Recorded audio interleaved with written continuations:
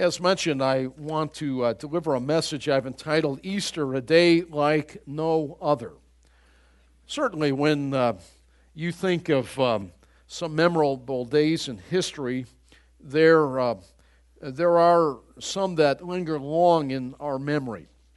I know some of you are history buffs more than others. I mean, your Civil War, your Revolutionary War, your all that kind of thing, and you love history. Some of you hate history. I understand that.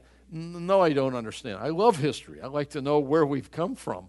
And some of you perhaps had some terrible teachers in it and didn't come alive to you, and you're bored to tears. But nevertheless, history, it's important to know where we've come from as we look back. We stand on the shoulders of men and women that have gone before us. That's certainly true.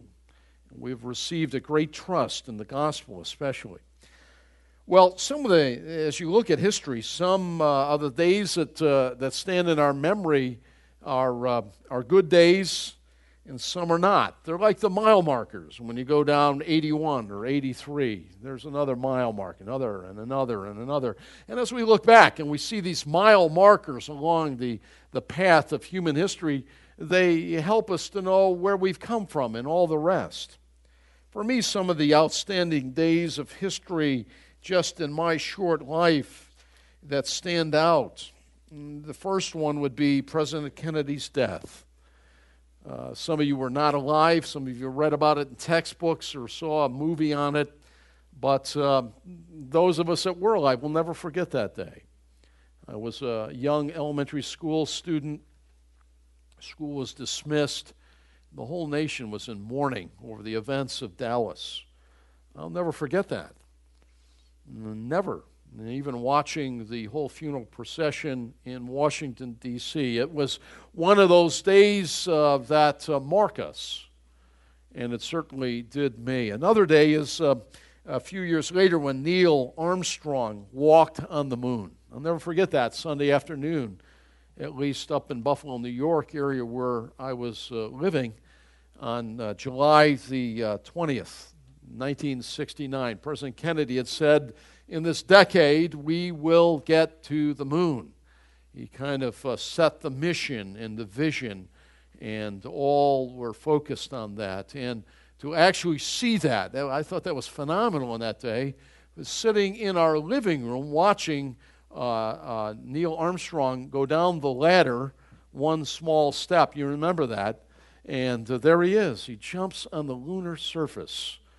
I remember thinking about that because with the astronaut, they weren't sure about the surface of the moon. In fact, if we were eons and eons and eons of age, that is the universe, then there's so much cosmic dust on the surface of the moon, it might be enormous. And when they landed, there was less than 6 inches. And it shouted to us the reality of a recent creation. And we haven't been here that long, and that the rest of that is nonsense. Now, you don't hear any more discussion about that, but that's all that it was. And he jumps on the surface of the moon and plants the United States flag. I'll never forget that day. What a great day that was. Another day is the bicentennial year, July 4th, 1976. Now, that particularly stands out to me because that's the year Faithy and I were married. In the city of Philadelphia, May 15th. We were just before the bicentennial. So everything was red, white, and blue. Do you remember that? Everybody decorated their houses red, white, and blue. All of our gifts came with red, white, and blue wrapping paper. I mean, when you're in Philadelphia getting married and it's the bicentennial year, ready or not, here it comes, kind of a thing. And the bicentennial and the large ships coming into the New York harbor, and it was a glorious time. Again, some of you, what's that? That's a long time ago. Boy, you're old, kind of a thing. But and then you could fill in other dates, but another mile marker for sure was 9/11 of '01, right? The destruction of the World Trade Center buildings. That's another one of those days that stand out. You think of all the days that you live and all the events. And a lot of them are pressed between the pages of my mind. So you know that song, that love song. That's what they are. But there are a few that stand out, like mile markers. as we make this trek through the journey of life. And these certainly are, to me, days that, well, I will never forget. Well, having said that, let me say this, that the greatest day of all time, without parallel, everything else fades in gross comparison, is the day when Jesus Christ, our Lord, our Savior, triumphed over death on Resurrection Sunday, victorious over the grave. And Easter is that day. We know it as Easter, and that comes from a mythological Ishtar. But Easter, Resurrection Sunday, is that very day. And in some of my previous scholarship work, it's probably, if it's not April 1332, you're right in the vicinity of it. If you want to know what day was that, it was a real day. It was not mythological. It was not some sort of holy religious history without flesh and blood and reality. It really was. There really was a body. It was really in a tomb. There really was a stone tomb with a big stone in front of it, sealed. These things really happened. And on that first day of the week, and my guess would be April 1332, is when our Lord triumphantly came back to life and passed right through that stone. Remember, the stone was rolled in front, sealed. He didn't need the angels to roll it away so I could get out. Thanks for letting me break out of this place. It was getting damp in there. No, he was already gone. He folded the headcloth like a good carpenter at a finished job, and he laid it right there on the shroud. He came, he was already gone. It was open so that they might see he is not here. He's risen. He's risen, just as he said. Wonderful word of our Lord. That, I say to you, is the greatest day. You may have some personal days that are great, and we have some personal ones. Faithy and I, certainly the birth of a granddaughter, certainly our marriage, certainly other birth of our children. These kind of days are days that we cherish.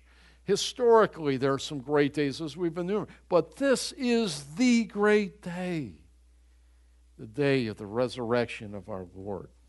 Well, the resurrection of the Lord is the very heart of the Bible. It is. You cannot have Christianity without it. It is the heart. Try to remove it, and there have been many who have tried to remove it. Let's demythologize the Bible. Let's get rid of all the supernatural. Then it'll be palatable to our rational, finite minds. Well, you do that, and you've just blown up the whole thing. You've destroyed Christianity. You've destroyed the church. It's not a smorgasbord where you go through like you're going to get a pizza, and I'll take some pepperoni and maybe some peppers. I'll skip the anchovies today. It's not a pick and choose. It isn't. Without the bodily resurrection of the Lord Jesus Christ on the third day, this day, all is lost. There is no hope. Paul in 1 Corinthians 5, we are of all men most miserable. We've been conned. We've been fooled. If there is no resurrection, it's all important. And without it, the whole thing sinks. The whole building collapses. Try to remove it and you destroy everything. Well, the chains of death could not hold the author of life. They could not. He is not here. He is risen, just as he said in another message. I said those are some of the greatest words ever proclaimed. He's not here. He's risen. Well, two observations upon Jesus' resurrection, moving us to worship our wonderful Savior in spirit and in truth. Two observations.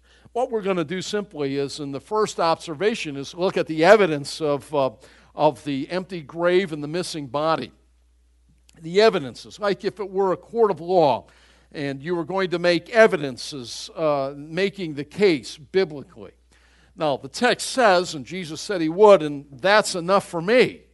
But let's assume, just from the mind of an unbeliever, what would be the evidences in making the case for the resurrection of Christ? Then the second thing we want us to look at, I want us to look at as we consider Easter in its fullness, because this is so personal and practical, because it gives us, in the body of Christ, the resurrected body of Christ, a glimpse of what we're going to look like in our resurrected bodies.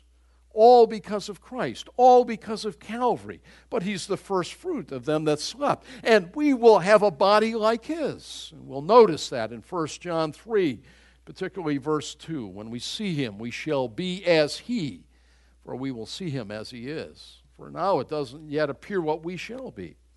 And so that's where we're headed. 2 observations upon Jesus' resurrection, moving us to worship our wonderful Savior. For someday, Paul tells us in Philippians, every knee will bow and every tongue will confess that Jesus Christ is Lord.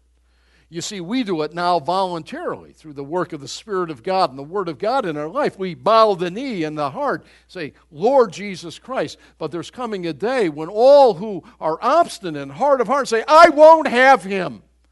They too will bow the knee and confess that He is Lord of all. And of course, that's at the judgment, isn't it? Well, the first observation is the historical evidence for Jesus' resurrection. Let me tell you right at the get-go, it's overwhelming. It's overwhelming. It's conclusive. Apart from His own words and apart from everything else. Well, let's look at A, the empty tomb with the disappearance of His body argue for it. I hope you're still in Matthew 28. We're going to look at a couple of passages this morning, but Matthew 28, verse 6. The first thing we will submit is the empty tomb of the Lord Jesus, but not only the empty tomb, the disappearance of His body. Where is it? Do you have it? Do you have it? Does somebody have it? Please. His body is missing. It's one thing to lose your contact lenses. It's another thing to lose your children. Sorry to say we did that once. We left Sarah and drove away from the restaurant when she was yay big, and Pop was driving, and we were about, 3 miles down the road. And Faith and I, it was the old station wagon. We were in the back seat looking out the rear window. I thought she was up front with Grandpa and Grandma and everyone else. And all of a sudden, I said, where's Sarah? We realized in the car we'd left her at the restaurant. And all of a sudden, the women are crying in the car, and Pop kills us doing a U-B to get us back to the restaurant. And we came in, and the restaurant had closed. She's out on the sidewalk, and I go walking out, you left me. I think she was scarred today because of that. We lost her. We lost her. Unbelievable. I turned in my parent badge. I was no longer worthy to be a dad. Well, it's one thing to lose your contact, another thing to lose your children. It's another thing to lose the body of the Lord. Where is it? Somebody, please. Well, that's what we're going to say. And that's in Matthew 28, verse 6. Look at verse 6 here. He's not here. Where is He? He's gone. He's risen, just as He said. Come and see the place where He laid. Well, listen, there are only two alternatives. Either His body was removed by human hands, right? Or His body was removed supernaturally.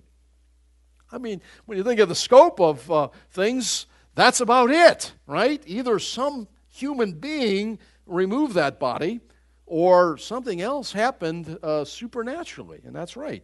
The enemies of Christ would not remove it. I remind you of that. They didn't want His body out of that tomb. Look back just at chapter 27 in Matthew, and you'll see just that what they tried to do to seal and guard and secure that body in Matthew 27, verse 62, the enemies of Christ, that's the last thing they wanted, was a missing body. Verse 62 of 27. The next day, the one after preparation day, the chief priests and the Pharisees went to Pilate. Sir, they said, we remember that while He was still alive, that deceiver said, after 3 days I will rise again. So give the order for the tomb to be made secure until the 3rd day. Otherwise, His disciples may come and steal the body and tell the people that He's been raised from the dead. This last deception will be worse than the first. So what does Pilate tell them? Here's the governor. He's, all right, good idea. Take a guard. These are Roman guards, not a bunch of pansies, not wimps. I mean, this is better than the 82nd Airborne. You take them and they'll guard it, right? And go make the tomb as secure as you know how. So they went, made the tomb secure, and then they put a seal on the stone posting the guard, which would be a paraffin patch, and they put the insignia of the governor or who else was immediately overseeing that secured. It'd be like sometimes you'll do a fancy letter. Do you still send letters? A lot of people don't send letters anymore. But Christmas time, you'll send a letter and you have a little paraffin on the seal, and you put a nice little insignia. That's the idea. It was larger on the tomb, so you could tell if it was cracked or not. Well, the enemies of Christ did not want his body out. They didn't want the thought that this lie, so-called, that the disciples said, see, he's resurrected. But he wasn't there and his body was missing. And so, look at B. His friends could not remove it. They couldn't. They're a bunch of Galileans, coward, afraid, cowering, timid, hiding. They're in the upper room, scattered. It didn't occur to them yet that there was going to be the resurrection. Remember the two on the road to Emmaus? We thought he was going to be the Lord, but now all is lost. As they walk through the road to Emmaus and the Lord with them, and he opens the scripture and teaches them how Christ must have to suffer these things. The disciples weren't thinking, oh, goody, there's day one. Oh, goody, there's day two. Oh, goody, three, here it is. They were really, talk about slow on the uptake. I don't know whether you guys got peanut butter in your ears. The Lord's been saying, I'm going to destroy this body. They were spiritually not with it. And they weren't expecting it. Right? They weren't. Not at all. So you got the enemies, don't want his body out. Then you got the friends of the Lord. They were completely clueless, scattered, afraid, all the rest. Peter denying the Lord. I don't even know that man. He said 3 days prior to this Resurrection Sunday. And so they didn't even expect him to rise. Luke 24:38 says they were filled with doubts. To silence the disciples, I remind you, all the enemies had to do was to produce the body. That's it. That's all they had to do, for this would have ended all discussion, all preaching. Preaching, kerusso, means to proclaim. They were announcing the good news that Christ is risen from the dead. And in fact, if he's still dead, all they had to do was, here's his body, here's his coffin, here it is, go home, this is nonsense, and it would have ended everything right there. But they couldn't. The tomb was empty and his body was missing. The enemies didn't want it out. The friends couldn't get it out. It hadn't even occurred to them. And so the preaching went on. The church is built, I'm reminded, upon the empty tomb of the Lord Jesus Christ. He's not here. He's risen, just as he said. Well, look at a second piece of evidence, like the old Perry Mason. My father used to love watching Perry Mason. And I was discouraged. Janae, I was discouraged to discover you didn't have that high drama with law. In fact, they would share. This is the evidence we have. This is what we have. What do you think here? And this and that and every other thing. And so it wasn't the high drama of Perry Mason. My father, we used to be spellbound watching Perry Mason on Saturday. How's he going to pull this one out and confound the other side, and shock everybody. And with the latest piece of evidence or whatever. Here's the second one, B. The second piece of historical evidence is the dramatic change of the disciples. It gives ample evidence for the resurrection. What do I mean by that? A sudden change in people is a psychological fact that demands explanation. We could have Dr. David Vandell, psychologist, tell us about that. When people are going down the highway this way, and instantaneously there's a 180-degree change, and now they're going this way all the rest of the days of their life, even to the point of dying, that's an enormous psychological change. And it's a change that must have, demands an explanation when you look at the evidence found within the text. Remember that after Jesus' death, they were demoralized, they were plunged in despair, they had lost hope in their cause, as evidenced not only by their scattering, their fumbling, their unbelief. Even when the appearance of the Lord, some doubted, the text says in Matthew 28. They can't be him. It can't. They with resistance came to believe in the resurrection of Christ. And what amounts to this enormous titanic change in their heart and life? It can only be the resurrection of the Lord Jesus Christ. Shortly after the resurrection, they're united, they're zealous, they're willing to suffer even to the point of death. And I remind you, someday we'll do a study on the disciples from all that we know about them. 11 out of 12 were martyred for Christ. We do think that John on the island of Patmos died of natural causes. Even that, he was under arrest there as he got the vision and wrote the book of the Revelation, the last book. All the 11 died.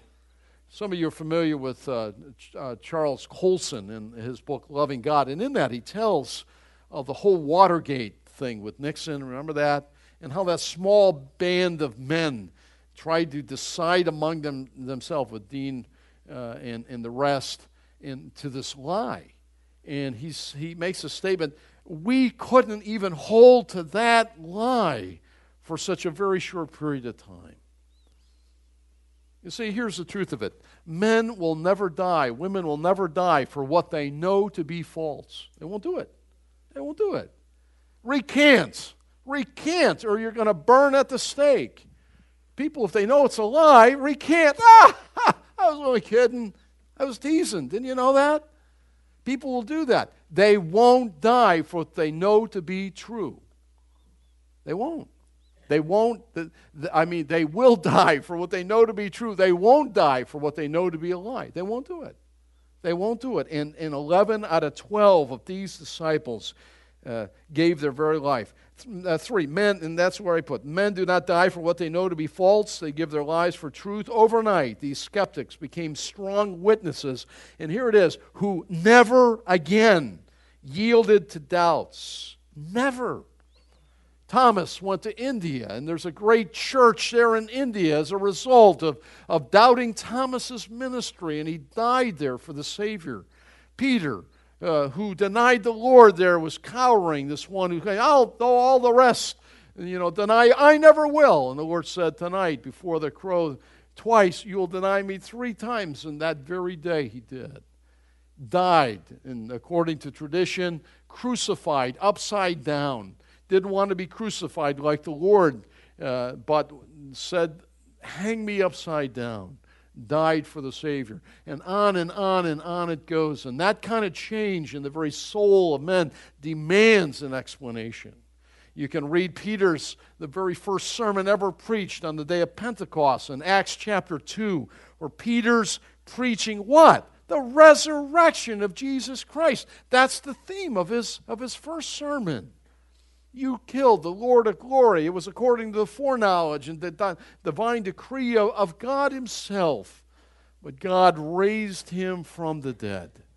That's why he calls in his epistle, we have a living hope. It's alive. It's alive because of our Savior. The boldness of Peter at Pentecost, the resurrection. What an enormous change in the disciples.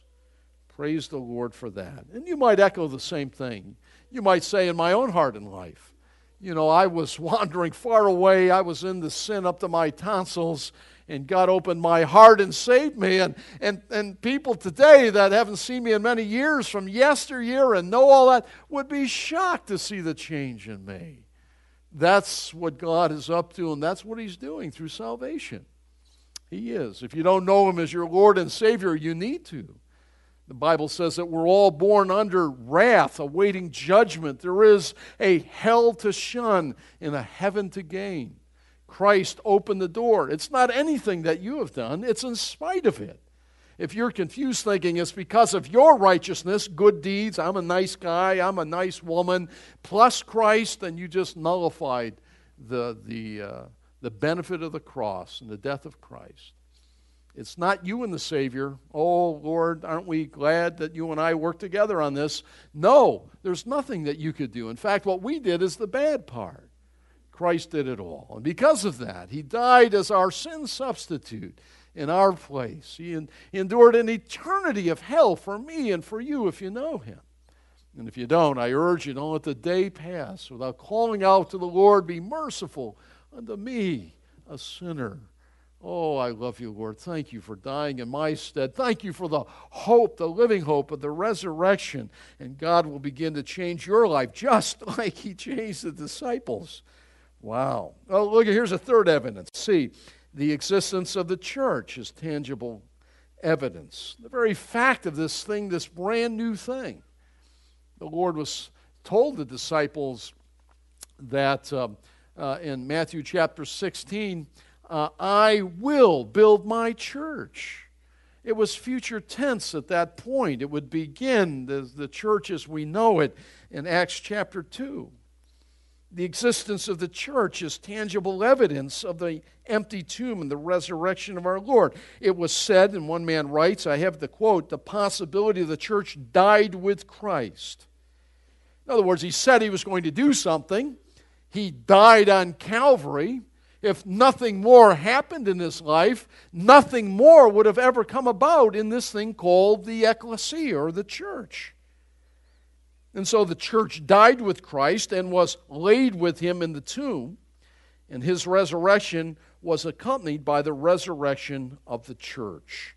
I will build my church. Listen, the early church did not manufacture the resurrection belief. There are some that would suggest that. Oh, these band of fishermen and what have you, they got this idea together, and let's tell everybody he was resurrected, and we'll just go throughout the world and create this idea that we know really didn't happen. No way. Impossible. Impossible. Impossible. It was the resurrection of Jesus Christ that created the church. Sometimes in science class and other places, philosophy, you'll talk about which came first, the chicken or the egg. Now, that's really a nutty discussion, frankly, isn't it? God created all kinds and kinds to reproduce. And so the answer there is the chicken, of course. You know, what, Roger? For a creationist, it's easy. Yeah, that's right. Yeah, that's right. The chicken came first. Let me put that to rest for you. You can, once and for all, in case you were wondering on that. The same thing is true with the church. The resurrection came first. No resurrection, no church. With the resurrection and the living Savior who appeared periodically during that post-resurrection existence before his ascension, that's what produced the church, something brand new. Well, D, another piece of evidence, the life of the Apostle Paul confirms the resurrection of the Lord Jesus Christ. Just go over to Philippians chapter 3. Paul talks about his pedigree. Tells us a little bit about so-called advantages that he had, being a Jew, and even more detail. And the very fact that this Jew of Jews, this Hebrew of Hebrews, he was probably the most brilliant mind of that day, a student of Gamaliel. He was an incredible debater, theologian, and yet God wonderfully saved this one who early on persecuted the church and locked up and killed the Christians and set his life 180 degrees in a different direction. The life of the Apostle Paul shouts to us as he met the Lord in Acts chapter 9 of the resurrection. Look at Philippians chapter 3, verse 4. Paul is reciting his so-called advantages for him, and he tells us what he thinks about them in Philippians 3:4. Though I myself have reasons for such confidence, if anyone else thinks he has reasons to put confidence in the flesh, I have more. What do you mean, Paul? Well, let me tell you my advantages. I was circumcised the eighth day. I mean, that was the day Jews were to be circumcised. The eighth day. I mean, at the get-go, I was according to the law. I'm of the people of Israel. the tribe of Benjamin, a Hebrew of Hebrews.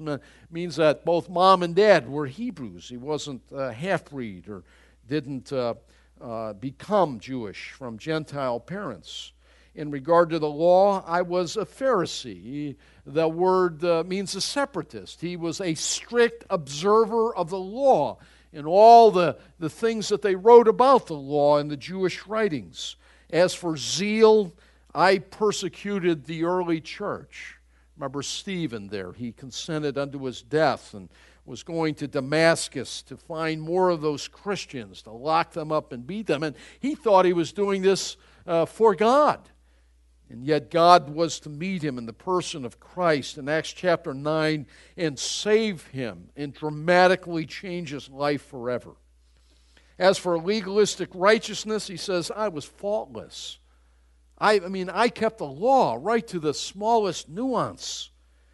Verse 7, but whatever was my profit, I now consider loss for the sake of Christ. What is more, I consider everything a loss. That's the word for dung, if you will. I consider it dung, or manure, if you will, a loss, rubbish, compared to the surpassing greatness of knowing Christ Jesus my Lord, for those for whose sake I have lost all things, all these things which were good works and so-called advantages.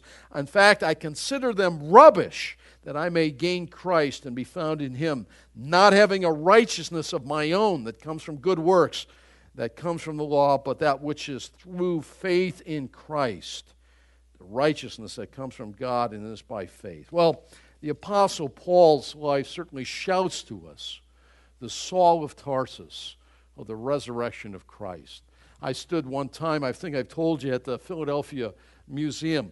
You all know it. You've seen the Rocky films where he runs up and he's like this right there at the river. And now there's a statue there, a bronze statue they just put. I was walking around inside that museum one day. Faithy and I were there on a Sunday afternoon, and there was this beautiful painting of Saul of Tarsus on the road to Damascus, fallen on the ground, looking up, and this light was coming down from heaven. The artist did a beautiful job depicting Acts chapter 9 when he was wonderfully saved. What would you have me to do, Lord Jesus? And there were a group of people around, and a curator was there talking about it, and I almost got sick.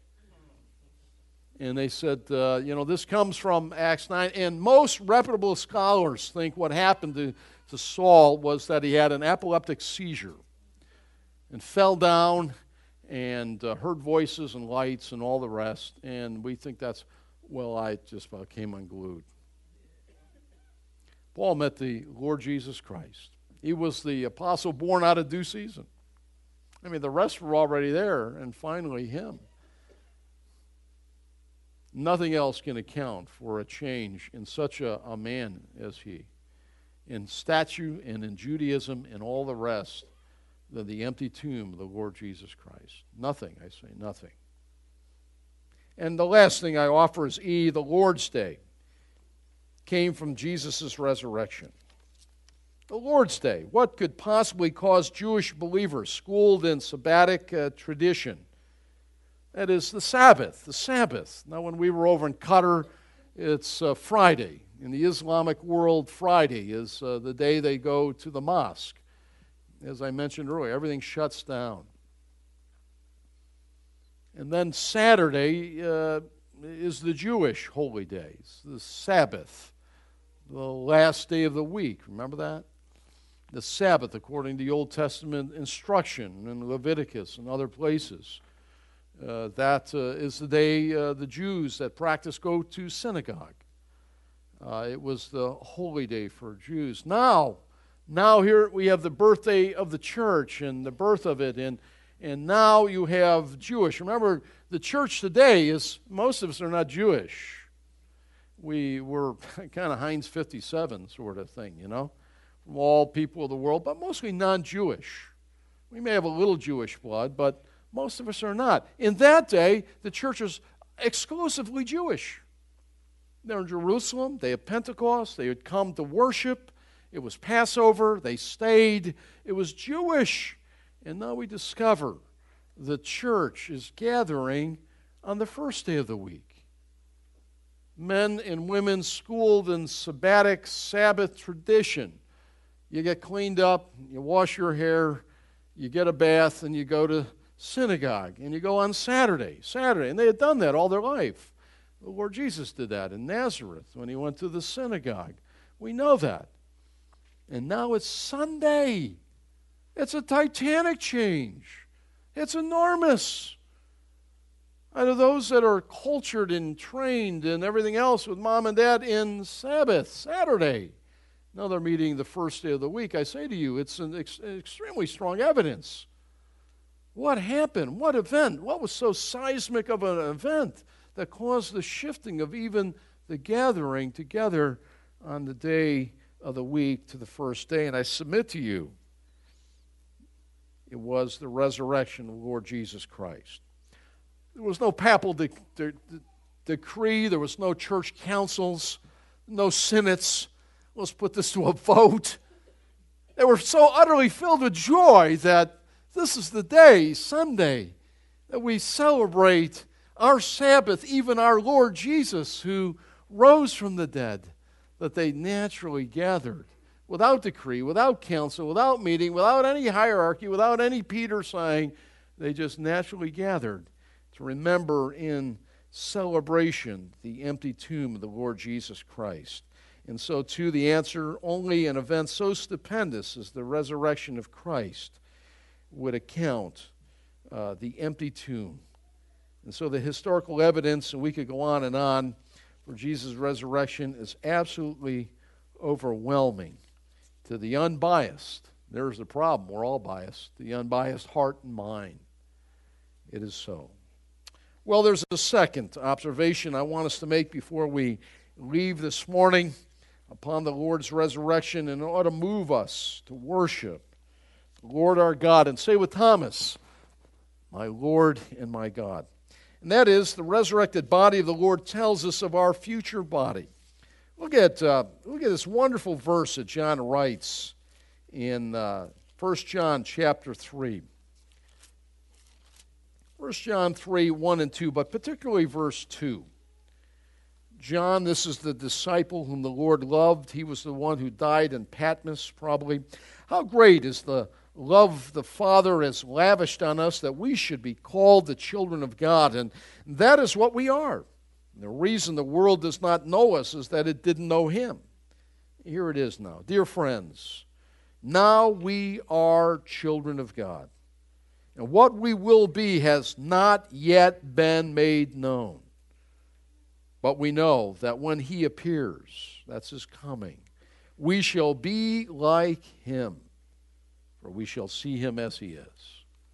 And so I submit to you that the resurrected body of the Lord Jesus Christ tells us of our future bodies and what they will be like forever and ever.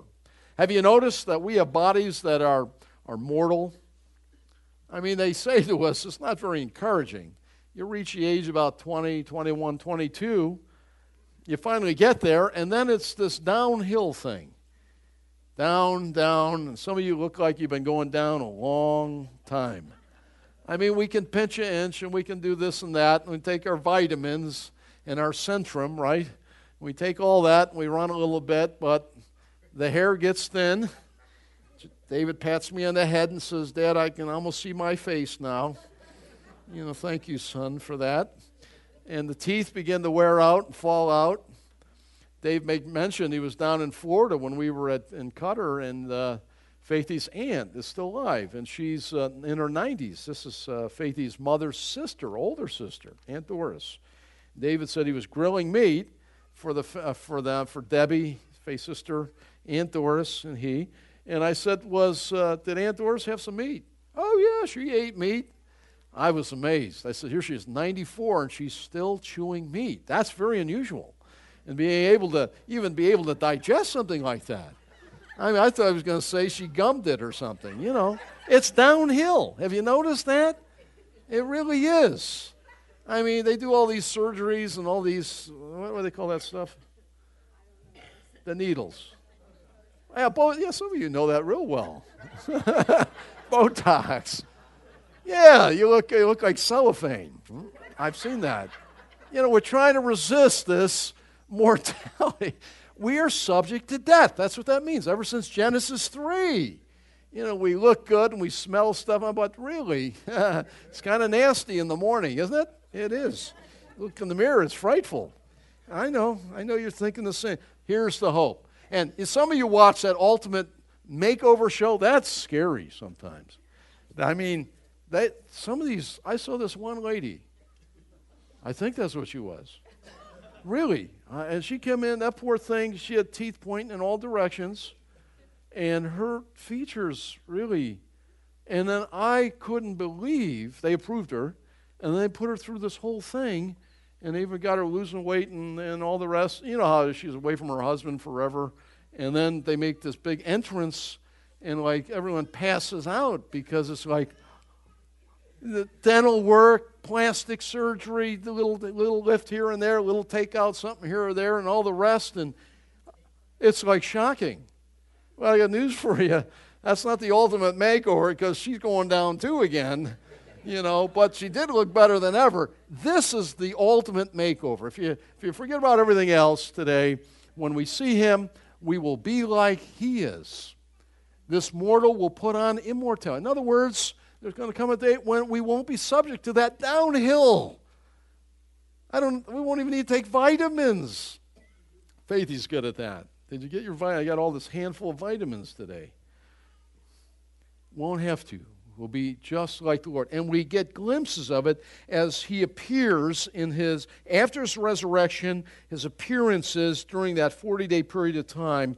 And look, his body provides us with a glimpse of what we can expect. How wonderful. It is the ultimate makeover, if you will. Our body, like his, will be a real body.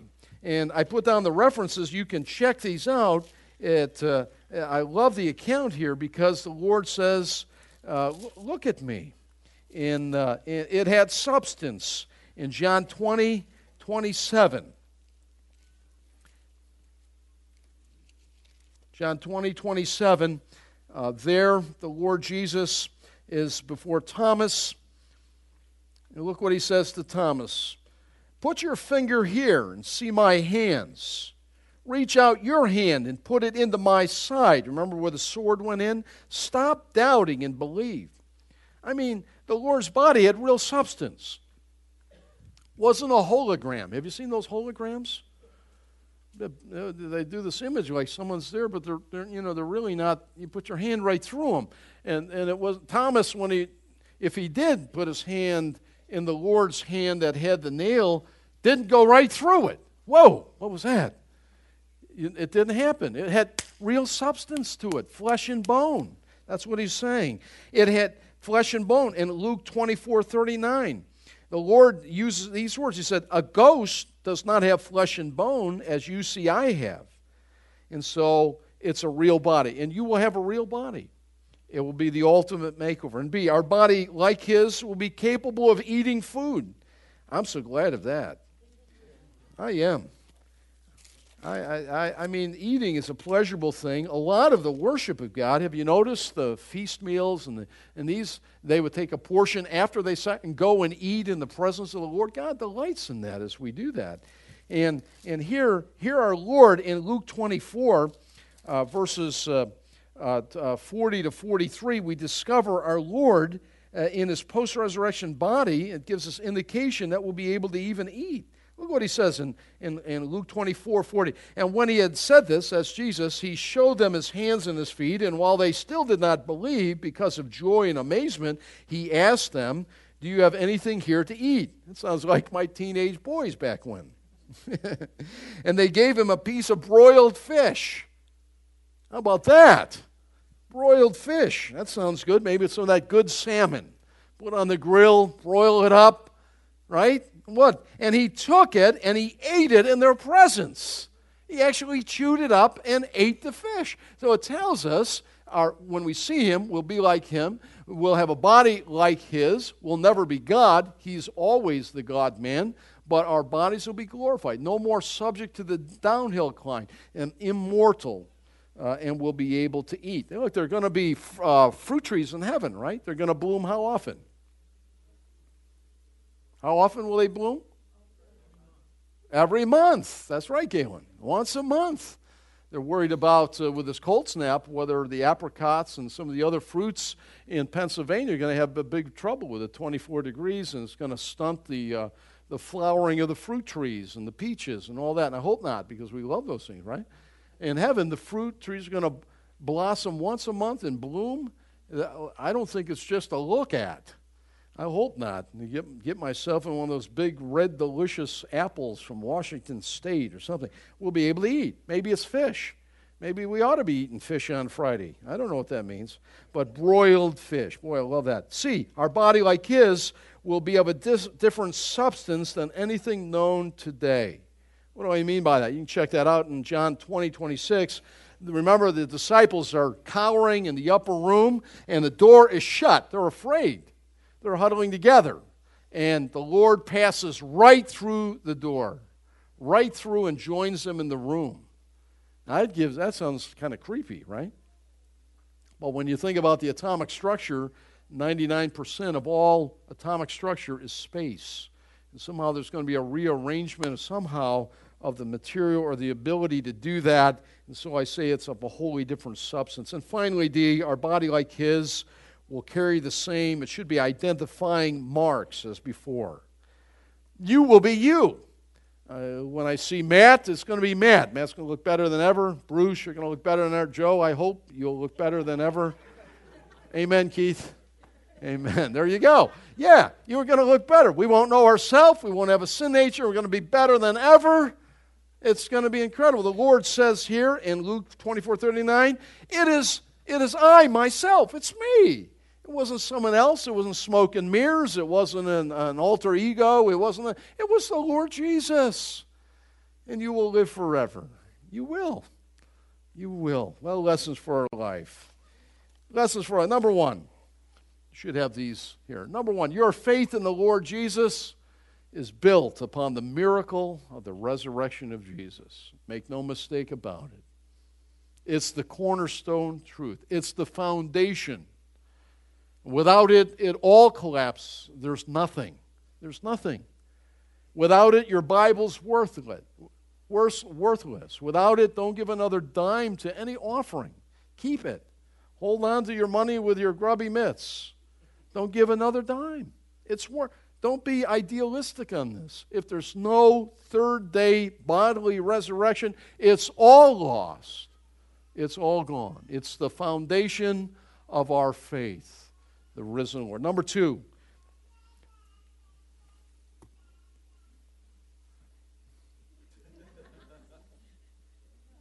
it's coming. Jesus' resurrection ought to motivate you to serve Him all the days of your life. It ought to motivate you. That's what Paul is saying in 1 Corinthians 15:58, where at that great resurrection chapter, his great final application to all the believers, because of the bodily resurrection of Christ, because of our living hope, he says, therefore, my dear brothers, be steadfast, immovable, always abounding in the work of the Lord. For you know your work in the Lord is not in vain. We can give ourselves to a lot of good things, and we do. We can give ourselves to bad things, and we shouldn't. But one thing that ought to motivate us to fill our life in great and small ways is the empty tomb, the resurrection of Jesus Christ. We ought to serve Him. It's the only thing that will span the sands of time. We can do good things, but it's like building sand castles down at the beach. You go to the Jersey Beach, spend a couple hours with your children or grandchildren with the bucket and the paddle, and you build these huge, sand castles, and you go back later, the tide comes in, it all goes out, and it's no evidence that you were ever there. And that's the result of giving ourselves to things that are not eternal. But when we give ourselves to the service of the Lord, it lasts forever. The things that you and I do, even to the giving of a little cup of cold water in the name of the Lord, if we do it with the right motive to help, it is the hand of the Lord Jesus. Whenever we give a dime to the Lord's work, whenever we teach a class, we help in the nursery, we help behind the scenes, we sing the song, we serve the Lord in our witness and serving of a track and the encouragement of people when they're down and out. It lasts forever. And the resurrection gives us motivation. Number 3, third lesson for our life. If saved, your body will receive the ultimate makeover. That's encouraging. It is to me. And I don't think there's going to be Weight Watchers or any of that stuff up there. Won't that be great? Yeah. You will, if you know Christ the Lord, it remains. You'll have the ultimate makeover. You won't be on TV and all that. It'll be far better than that. It'll be permanent. And I can't wait for that. Number 4, Jesus' resurrection ought to change the way that you view death. It is. It is. It ought to change the way. I've stood at the graveside of my father. The resurrection changes all of it, doesn't it? It's not the final goodbye. We're not materialism that, when you die, that's it. Throw them like a dog in a grave, and that's it. That's it. That's not it. For the Christian, death, standing at the grave, is the doorway to something you can't even imagine. It's the great adventure to be absent from the bodies, to be present with the Lord, and someday our bodies will be resurrected. Now we weep and we sorrow, but not like those who have no hope, because we know they're with the Lord. And someday we shall see them in that great family reunion. Sometimes family reunions are kind of crazy, aren't they? This is going to be a great one. It is. And our bodies will be resurrected and be like the Lord. Wow. It ought to change the way you view death. It ought to. You ought not be afraid of it at all, but embrace it. I was thinking of that when we were over in Qatar. I told Faith, we don't belong here. I don't have any residence here. There's nobody, no address. I'm just a guest. I don't fit here. But you know what? I do fit in heaven. There's a place there. My name's on it. And I belong there. And someday I'm going there. We may not fit here, and we often feel we don't fit in this world. But Jesus said, I go to prepare a place for you. Thank you, Lord. There's a place. There's a nice condo, better than anything Ford has ever seen. That's got my name on it, all because of Christ, and yours too. Wow, it changes that, doesn't it? And finally, 5 and last, today, just as you are. Remember Billy Graham's old song, Just As You Are, without one plea? Oh, I would urge you, if you've never trusted the Lord Jesus as your Savior, realize that you're a sinner under judgment. Come to understand that Christ died to pay the only price that could pay for sin. Receive Him as your personal Lord and Savior. And if you do that, you'll be saved. Do it today. Don't let the day pass. What a great day to come to saving faith in the Lord Jesus Christ. Easter Sunday morning. Praise the Lord. Well, that's why I say Easter is a day like no other day. Far different than 9/11, amen? Far different than the bicentennial year. Walking on the moon is a great thing, but we're going to go above the stars. The moon is nothing. The Lord will say, you're impressed with that? Wait and you see what I got for you. All because of Christ. Oh, those great words. The great words of the Lord, right? He's not here. He's risen. Just as He said. Amen? Let's stand and be dismissed. Father,